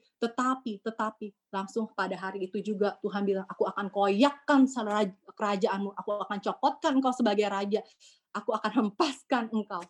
Nah, itu bagaimana si Saul merespon reaksi dari kesalahan dia. Dia tetap minta maaf, tapi dia tidak ada kerendahan hati untuk benar-benar bertobat di hadapan Tuhan. Begitu hati kita begitu mengerikan ya. Waktu kita ikut Tuhan sungguh-sungguh, kita bisa tipu Tuhan, bisa berkelit seperti ular. Ini kita harus jaga benar-benar gitu ya. Tetapi ini saya dari kisah si Daud, si wanita pendarahan dari si Saul ini, saya sangat ditegur sama Tuhan. Tetapi ini, saya tuh nggak lebih baik daripada Saul gitu ya. Saya ada kerjaan saya tuh freelance pembukuan sama pajak, tapi saya lebih fokus sekarang ke pembukuan gitu ya. Ada satu klien saya lihat ownernya itu menyerahkan semuanya itu sama satu orang gitu. Dia begitu pintar, cerdik, umur baru masih muda. Itu pimpinan ini saya yang carilah, saya yang hire dari Devy job search, saya yang wawancara gitu ya. Sampai hari ini udah 5 tahun dia begitu luar biasa, begitu pintar, udah bisa kelola perusahaan. Itu benar-benar anaknya memang cerdas gitu ya. Tapi saya lihat dia punya attitude tuh kurang baik gitu ya. Dia kalau marah-marah dia bisa gebrak meja. Saya sampai tegur, tapi dia udah nggak anggap saya karena dia udah hebat sekali. Karena dia umur muda, tapi dia penghasilannya itu udah seperti senior karena dia udah bisa mengelola keuangan perusahaan seorang diri. Orangnya jago banget, memang pinter banget. Tapi orang jago tapi tidak punya attitude, menurut saya tuh tidak bisa jadi teamwork yang baik ya. Saya udah bilang, jangan begitu dong gitu ya. Saya tegur dia gitu ya. Tapi dia bilang, bukan urusan kamu gitu ya. Dia bilang begitu. Orangnya masih muda gitu. Udah. Terus ownernya itu sebenarnya deket sama saya. Saya bilang baik-baik. Itu coba deh pasang CCTV. Saya cuma bilang gitu. Pasang CCTV. Itu soalnya karyawannya udah banyak yang nggak gitu betah. Saya bilang begitu. Terus ownernya bilang, gak pedulilah dia mau ngapa-ngapain. Yang penting perusahaan bisa maju. Udah. Karyawan mau pergi, udah silakan. Jadi ownernya aja punya sikap bahwa dia nggak peduli karyawannya itu mau kayak gimana, yang penting orang itu tetap ada gitu ya. Sebenarnya itu membuat saya tuh jadi kesel gitu ya di dalam hati saya. Ada rasa pahit gitu di dalam hati saya kesel gitu ya. Gimana caranya ya ini ya, saya berpikir seperti itu gitu ya. Kemarin saya pas lagi kerja gitu ya, ketika gitu, saya kan lagi, owner itu punya 2 perusahaan gitu ya, saya lagi cek perusahaan yang lain gitu ya. Terus dia bilang, pegawainya yang satu tuh yang lain, perusahaan yang lain, dia bilang gini, "Ci, tahu nggak kenapa? Itu yang orang baru itu mau resign lagi loh." "Hah, serius mau resign lagi? Terus gimana cara handover-nya, orang lagi begini, orang lagi Covid begini, kan nggak gampang cari orang," saya bilang begitu. Terus dia bilang, "Iya." Terus kayaknya saya tahu gitu, hati saya tuh lagi nggak bagus gitu ya sama dia. Terus saya bilang, saya bilangnya baik-baik, kesannya saya seperti mengajak dia bersyukur. Makanya kamu bersyukur kalau bisa kerja di sini. Kamu langsung sama owner loh kerjanya. Coba kamu di situ. Kamu belum tentu tahan loh Dia kerjanya marah-marah terus loh. Gimana orang bisa tahan? Udah tuh, saya ngetik, tapi saya tahu ini kayaknya saya salah nih, udah. Saya nyetir, saya pulang, saya nyetir. Biasanya kalau saya pulang, saya nyetir, saya sambil punya me time gitu ya, sambil saya nyetir. Tapi saat itu saya tahu, Tuhan tegur saya, kenapa kamu lakukan itu? Itu bukan bagianmu gitu ya. Kesannya seperti Tuhan ngomong gitu sama saya gitu ya. Itu bukan bagianmu.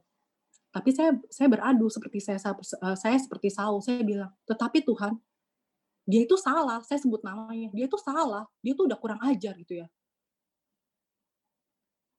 Tapi di hati saya bilang begini, itu bukan bagianmu gitu ya. Itu bukan bagianmu. Bagianmu tuh udah gitu ya. Kamu udah tegur dia, udah dari hati ke hati kamu udah stop. Maksudnya dari situ saya tahu gitu ya hati saya. Sebenarnya saya pengen taruh kebencian gitu ya di pegawai yang satu buat biar isu ini boleh ada, biar bisa tegur dia sebenarnya. Tapi saya bilang sama Tuhan, tetapi saya bela diri sama Tuhan. Waktu saya begitu, saya baca soal Saul ini, saya tahu saya salah gitu ya. Dan Tuhan tegur saya gitu ya. Tuhan tidak mau itu. Jangan anggap kamu benar, kamu tidak benar. Kalau kamu salah, saya sorry sama Tuhan. Sorry Tuhan. Sorry gitu ya. Sorry gitu ya. Udah, Tuhan akan maafkan. Jangan ulangin lagi. Berjuang untuk nggak seperti itu. Berjuang, jangan pahit hatimu. Jaga hatimu. Saya tahu gitu ya. Ternyata saya punya hati yang jahat gitu ya. Tadi Saul gitu ya. Tuhan akan koyakan kerajaannya. Kita baca lagi soal si Daud. Daud juga punya kesalahan. 2 Samuel 12. Kan ceritanya Daud kan tadi udah tahu ya soal Uria. Daud melakukan strategi biar Uria mati karena Bathsheba udah terlanjur hamil. Dia maunya tadinya Uria bisa tidur sama istrinya, ternyata Uria begitu orang yang tulus, dia nggak mau tidur sama istrinya, dia tetap mau berperang gitu ya. Akhirnya Daud memajukan dia di garis pertama gitu ya, dan akhirnya Uria mati gitu ya. Nah, di situ Tuhan mengutus Nabi Nathan untuk menegur si Daud gitu ya. Kalau kita lihat, Nabi Nathan tuh menegur si Daud. Kita lihat reaksi si Daud. Ayat yang ke-13. Kita baca dari ayat ke-10 itu ya, si Nabi Nathan tuh tegur dia gitu ya. Ayat ke-10. Oleh sebab itu, pedang tidak akan menyingkir, 2 Samuel 12 ayat ke-10. Oleh sebab itu, pedang tidak akan menyingkir dari keturunanmu sampai selama-lamanya, karena engkau telah menghina aku dan mengambil istri Uria, orang Het itu, untuk menjadi istrimu. Beginilah firman Tuhan, bahwasannya malapetaka akan kutimpakan ke atasmu yang datang dari kaum keluargamu sendiri. Aku akan mengambil istri-istrimu di depan matamu dan memberikannya kepada orang lain. Orang itu akan tidur dengan istri-istrimu di siang hari, sebab engkau telah melakukannya secara tersembunyi, tetapi aku akan melakukannya hal itu di depan seluruh Israel sampai terang-terangan, secara terang-terangan. Lalu berkatalah Daud kepada Nathan. Waktu Daud ditegur oleh Nabi Nathan,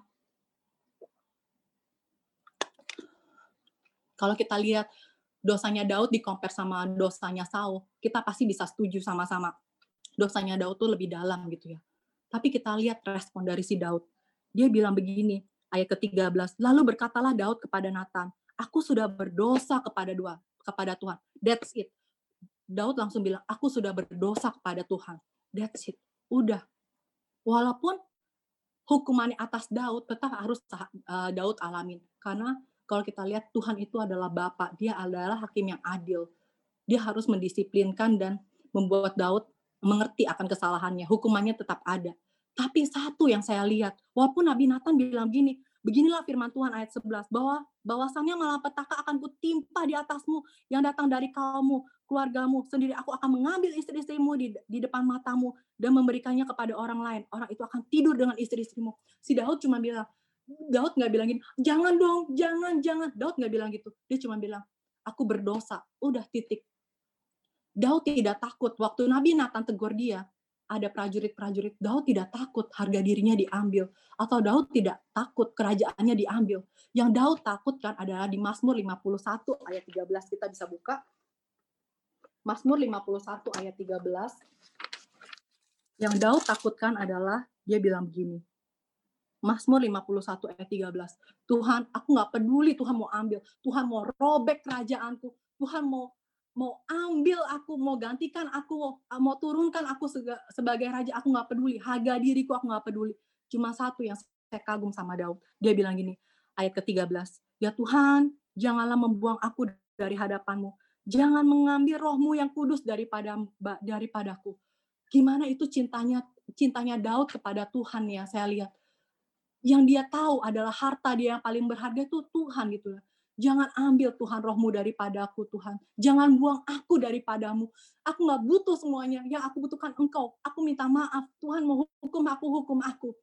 Tuhan mau ambil semua yang aku punya. Ambil, let go. Tapi yang Tuhan satu jangan ambil. Jangan ambil rohmu daripadaku. Jangan ambil. Ini sungguh sangat memberkati saya gitu ya di dalam hidup saya. Jangan terikat sama dunia gitu ya. Yang satu yang harus saya pikirkan, saya doain, Tuhan, jangan sampai saya nggak berkenan di hadapan Kau. Jangan ambil rohmu daripadaku, Tuhan.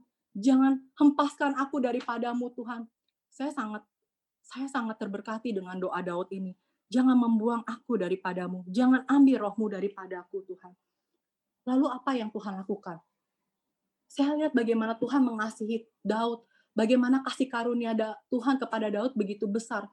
Pengampunan Tuhan kepada Daud begitu besar. Waktu Daud bilang saya berdosa, detik itu juga Tuhan pulihkan. Tuhan bilang di ayat Mazmur 89, kita buka ayat yang terakhir. Mazmur 89 ayat 29 sama 30. Tuhan bilang gini, aku akan memelihara kasih setiaku bagi dia untuk selama-lamanya dan perjanjianku teguh bagi dia. Aku menjamin akan adanya anak cucu sampai selama-lamanya dan tahtanya seumur langit. Bagaimana Tuhan bilang, Daud, udah aku ampunin, aku sudah pulihkan engkau, aku sudah ampuni. Bagaimana Tuhan termehek dengan Daud.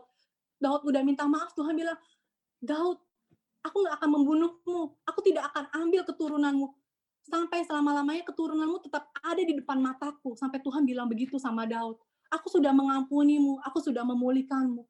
Bagaimana respon Daud ini membuat hati Tuhan tuh suka. Hati Tuhan tuh nggak bisa lama-lama untuk membenci Daud atau tidak suka sama Daud, tidak membenci ya, tidak suka sama Daud.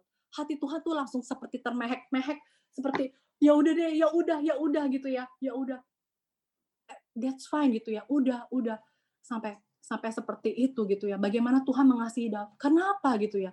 Apa yang menyebabkan Daud begitu dicintai Tuhan gitu ya? Karena Daud tersungkur, bersujud, dan mencium kaki Tuhan. Ini Daud ini begitu gila ya kalau menurut saya. Daud ini salah satu tokoh Alkitab yang saya suka baca gitu ya. Walaupun saya ibu ya, tapi saya contoh sama sikapnya dia ya. Waktu setelah pandemi ini, kadang-kadang saya suka ngeluh ya. Itu cucian piring udah bersih, tumpuk lagi, nggak beres-beres. Kayak mainan. Saya seperti tiap hari tuh stok tekinto Lego gitu ya. Lego saya lihat-lihat, karena kalau satu udah nggak ada, dua nggak ada, tiga nggak ada, nggak bisa dimainin kan. Akhirnya sayang gitu ya, jadi rongsok. Tapi kan itu bisa berulang kali dimainin gitu ya, biar anak-anak anteng. Saya suka sekali, kadang saya, aduh capek ya, saya cuma bilang gitu. Tapi saya tahu gitu, waktu saya ngomong capek, sebenarnya saya membuka kesedihan di dalam hati saya. Tapi Daud ini begitu gila gitu ya. Waktu dia lagi gembalain domba, dia bisa gini, engkaulah gembalaku. Atau waktu dia lagi nyuci bulu domba, dombanya dimandiin gitu, lagi bersihin domba, dia bilang, seperti rusa rindu, sungaimu jiwaku rindu, Tuhan. Bagaimana Daud memberikan contoh bagi saya. Waktu saya lagi mengerjakan semuanya, Daud mempunyai kata-kata cinta romantis buat Tuhan. Waktu pagi-pagi saya tergesa-gesa, saya ikutin Daud. Ku bersyukur Bapa, ku bersyukur Tuhan. Jangan ambil rohmu daripadaku Tuhan. Saya ikuti Daud gitu ya. Kalau saya lihat, saya baca firman, terkadang begitu tinggi orang-orang kudus yang bisa meraih Tuhan gitu ya. Apa saya bisa gitu ya? Kadang saya pikir gitu. Tapi Tuhan memberikan saya tuntunan, membukakan saya kebenaran. Jatuh ke dosa yang dalam. Tapi kasih karunia daripada segalanya. Menutupi segalanya. Balik lagi ke titik ke kasih mula-mula. dari tokoh-tokoh Alkitab itu kita belajar bagaimana kita harus rendah hati, lemah lembut, punya hati yang tulus, bertobat sama dosa kita. Jangan tipu-tipu Tuhan, jangan tipu-tipu orang, jaga hati Tuhan, jaga hati kita. Sampai terakhir waktu kita datang, Tuhan panggil kita. Tuhan cuma bilang, inilah anak yang aku kasihi, kepadanya lah aku berkenan.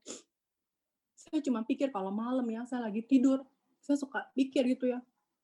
Saya bilang sama Tuhan, belakangan ini saya rindu loh Tuhan sama papi saya rindu gitu. Saya rindu gitu.